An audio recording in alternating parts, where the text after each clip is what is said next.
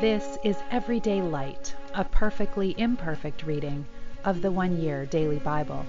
I'm Molly, a fellow pilgrim on the road to the kingdom, and it is a joy to have you traveling this journey with me, with the Word of God as a lamp to our feet and a light to our path.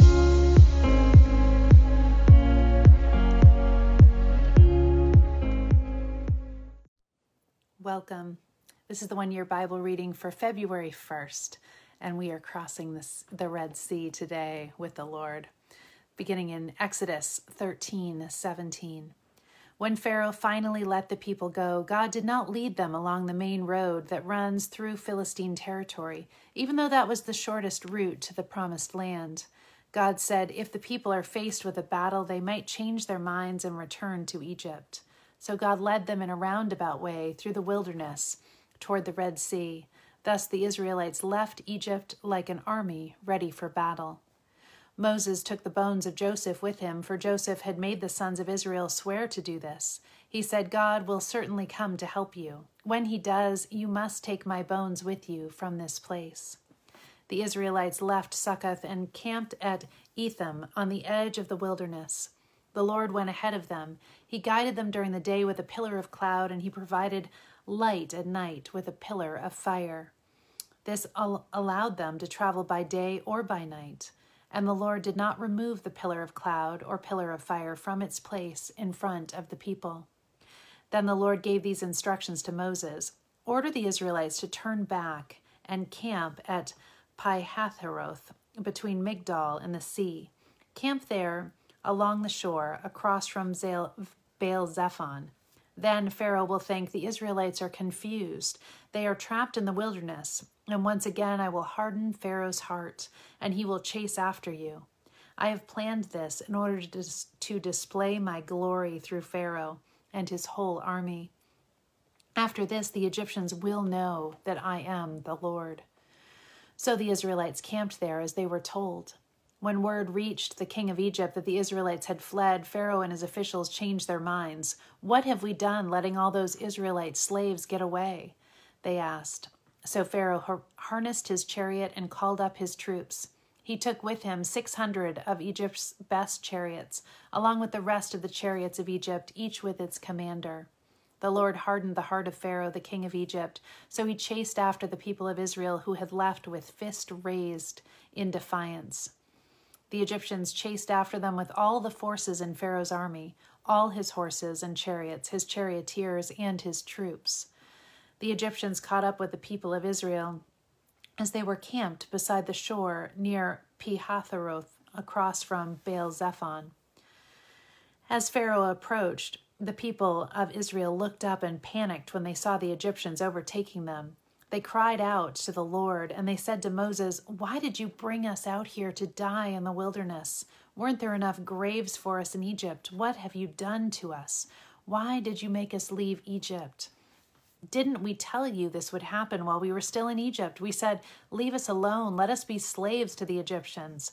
It is better to be a slave in Egypt than a corpse in the wilderness." But Moses told the people, "Don't be afraid. Just stand still and watch the Lord rescue you today. The Egyptians you see today will never be seen again. The Lord himself will fight for you. Just stay calm." Then the Lord said to Moses, "Why are you crying out to me? Tell the people to get moving. Pick up your staff and raise your hand over the sea. Divide the water so that the Israelites can walk through the middle of the sea on dry ground. And I will harden the hearts of the Egyptians, and they will charge in after the Israelites. My great glory will be displayed through Pharaoh and his troops, his chariots, and his charioteers. When my glory is displayed through them, all Egypt will see my glory and know that I am the Lord." Then the angel of God, who had been leading the people of Israel, moved to the rear of the camp. The pillar of cloud also moved from the front and stood behind them. The cloud settled between the Egyptian and Israelite camps. As darkness fell, the cloud turned to fire, lighting up the night. But the Egyptians and the Israelites did not approach each other all night. Then Moses raised his hand over the sea, and the Lord opened up a path through the water with a strong east wind. The wind blew all that night, turning the seabed into dry land. So the people of Israel walked through the middle of the sea on dry ground, with walls of water on each side. Then the Egyptians, all of Pharaoh's horses, chariots, and charioteers, chased them into the middle of the sea. But just before dawn, the Lord looked down on the Egyptian army from the pillar of fire and cloud, and he threw their forces into total confusion. He twisted their chariot wheels, making their chariots difficult to drive. "Let's get out of here, away from these Israelites," the Egyptians shouted. "The Lord is fighting for them against Egypt." When the Israelites had reached the other side, the Lord said to Moses, "Raise your hand over the sea again. Then the waters will rush back and cover the Egyptians and their chariots and charioteers." So as the sun began to rise, Moses raised his hand over the sea, and the water rushed back into its usual place. The Egyptians tried to escape, but the Lord swept them into the sea. Then the waters returned and covered all the chariots and charioteers, the entire army of Pharaoh. Of all the Egyptians who chased the Israelites into the sea, not a single one survived. But the people of Israel had walked through the middle of the sea on dry ground, as the water stood up like a wall on both sides. That is how the Lord rescued Israel from the hand of the Egyptians that day. And the Israelites saw the bodies of the Egyptians washed up on the seashore. When the people of Israel saw the mighty power that the Lord had unleashed against the Egyptians, they were filled with awe before him. They put their faith in the Lord and in his servant Moses. Then Moses and the people of Israel sang this song to the Lord. "I will sing to the Lord, for he has triumphed gloriously. He has hurled both horse and rider into the sea. The Lord is my strength and my song. He has given me victory.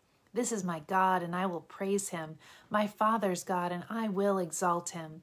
The Lord is a warrior. Yahweh is his name. Pharaoh's chariots and army he has hurled into the sea.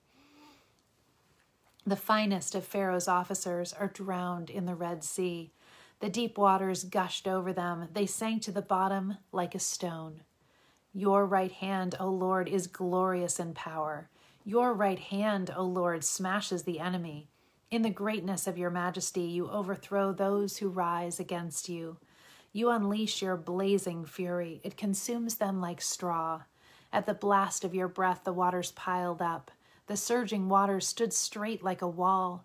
In the heart of the sea, the deep waters became hard. The enemy boasted, "I will chase them and catch up with them. I will plunder them and consume them. I will flash my sword. My powerful hand will destroy them." But you blew with your breath, and the sea covered them. They sank like lead in the mighty waters. Who is like you among the gods, O Lord, glorious in holiness, awesome in splendor, performing great wonders? You raised your right hand, and the earth swallowed our enemies. With your unfailing love, you lead the people you have redeemed. In your might, you guide them to your sacred home. The peoples hear and tremble. Anguish grips those who live in Philistia. The leaders of Edom are terrified. The nobles of Moab tremble. All who live in Canaan melt away. Terror and dread fall upon them.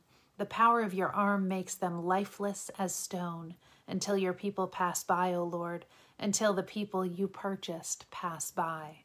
You will bring them in and plant them on your own mountain, the place, O Lord, reserved for your own dwelling. The sanctuary, O Lord, that your hands have established. The Lord will reign forever and ever. Matthew 21, starting in verse 23. When Jesus returned to the temple and began teaching, the leading priests and elders came up to him. They demanded, "By what authority are you doing all these things? Who gave you the right?" "I'll tell you by what authority I do these things if you answer one question," Jesus replied. "Did John's authority to baptize come from heaven, or was it merely human?" They talked it over among themselves. If we say it was from heaven, he will ask us why we didn't believe John. But if we say it was merely human, we'll be mobbed because the people believed John was a prophet. So they finally replied, "We don't know." And Jesus responded, "Then I won't tell you by what authority I do these things." But what do you think about this? A man with 2 sons told the older boy, "Son, go out and work in the vineyard today." The son answered, "No, I won't go." But later he changed his mind and went anyway. Then the father told the other son, "You go." And he said, "Yes, sir, I will." But he didn't go. Which of the two obeyed his father?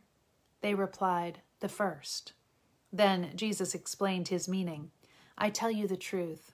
Corrupt tax collectors and prostitutes will get into the kingdom of God before you do. For John the Baptist came and showed you the right way to live, but you didn't believe him, while tax collectors and prostitutes did.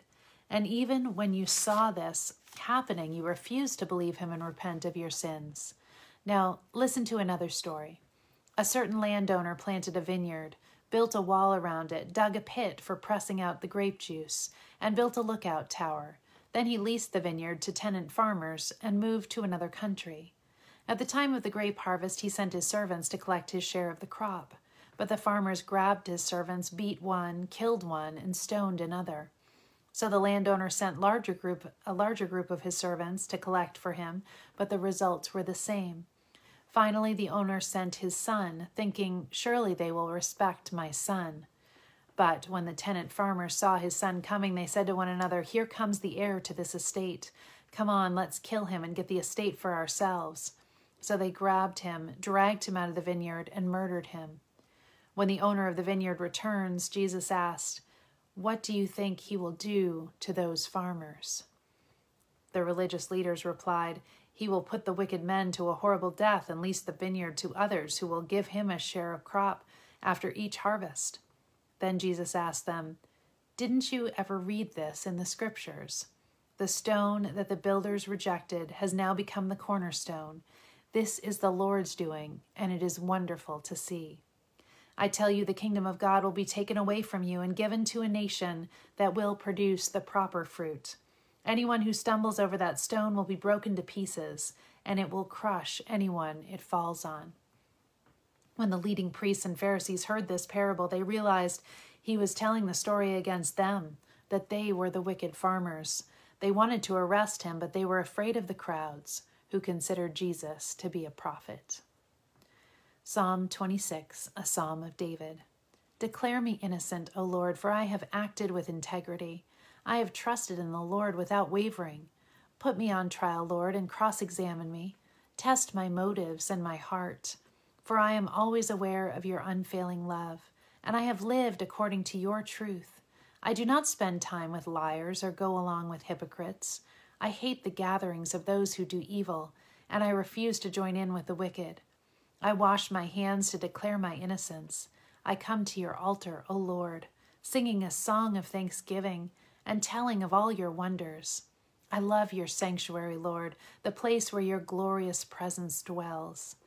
Don't let me suffer the fate of sinners. Don't condemn me along with murderers.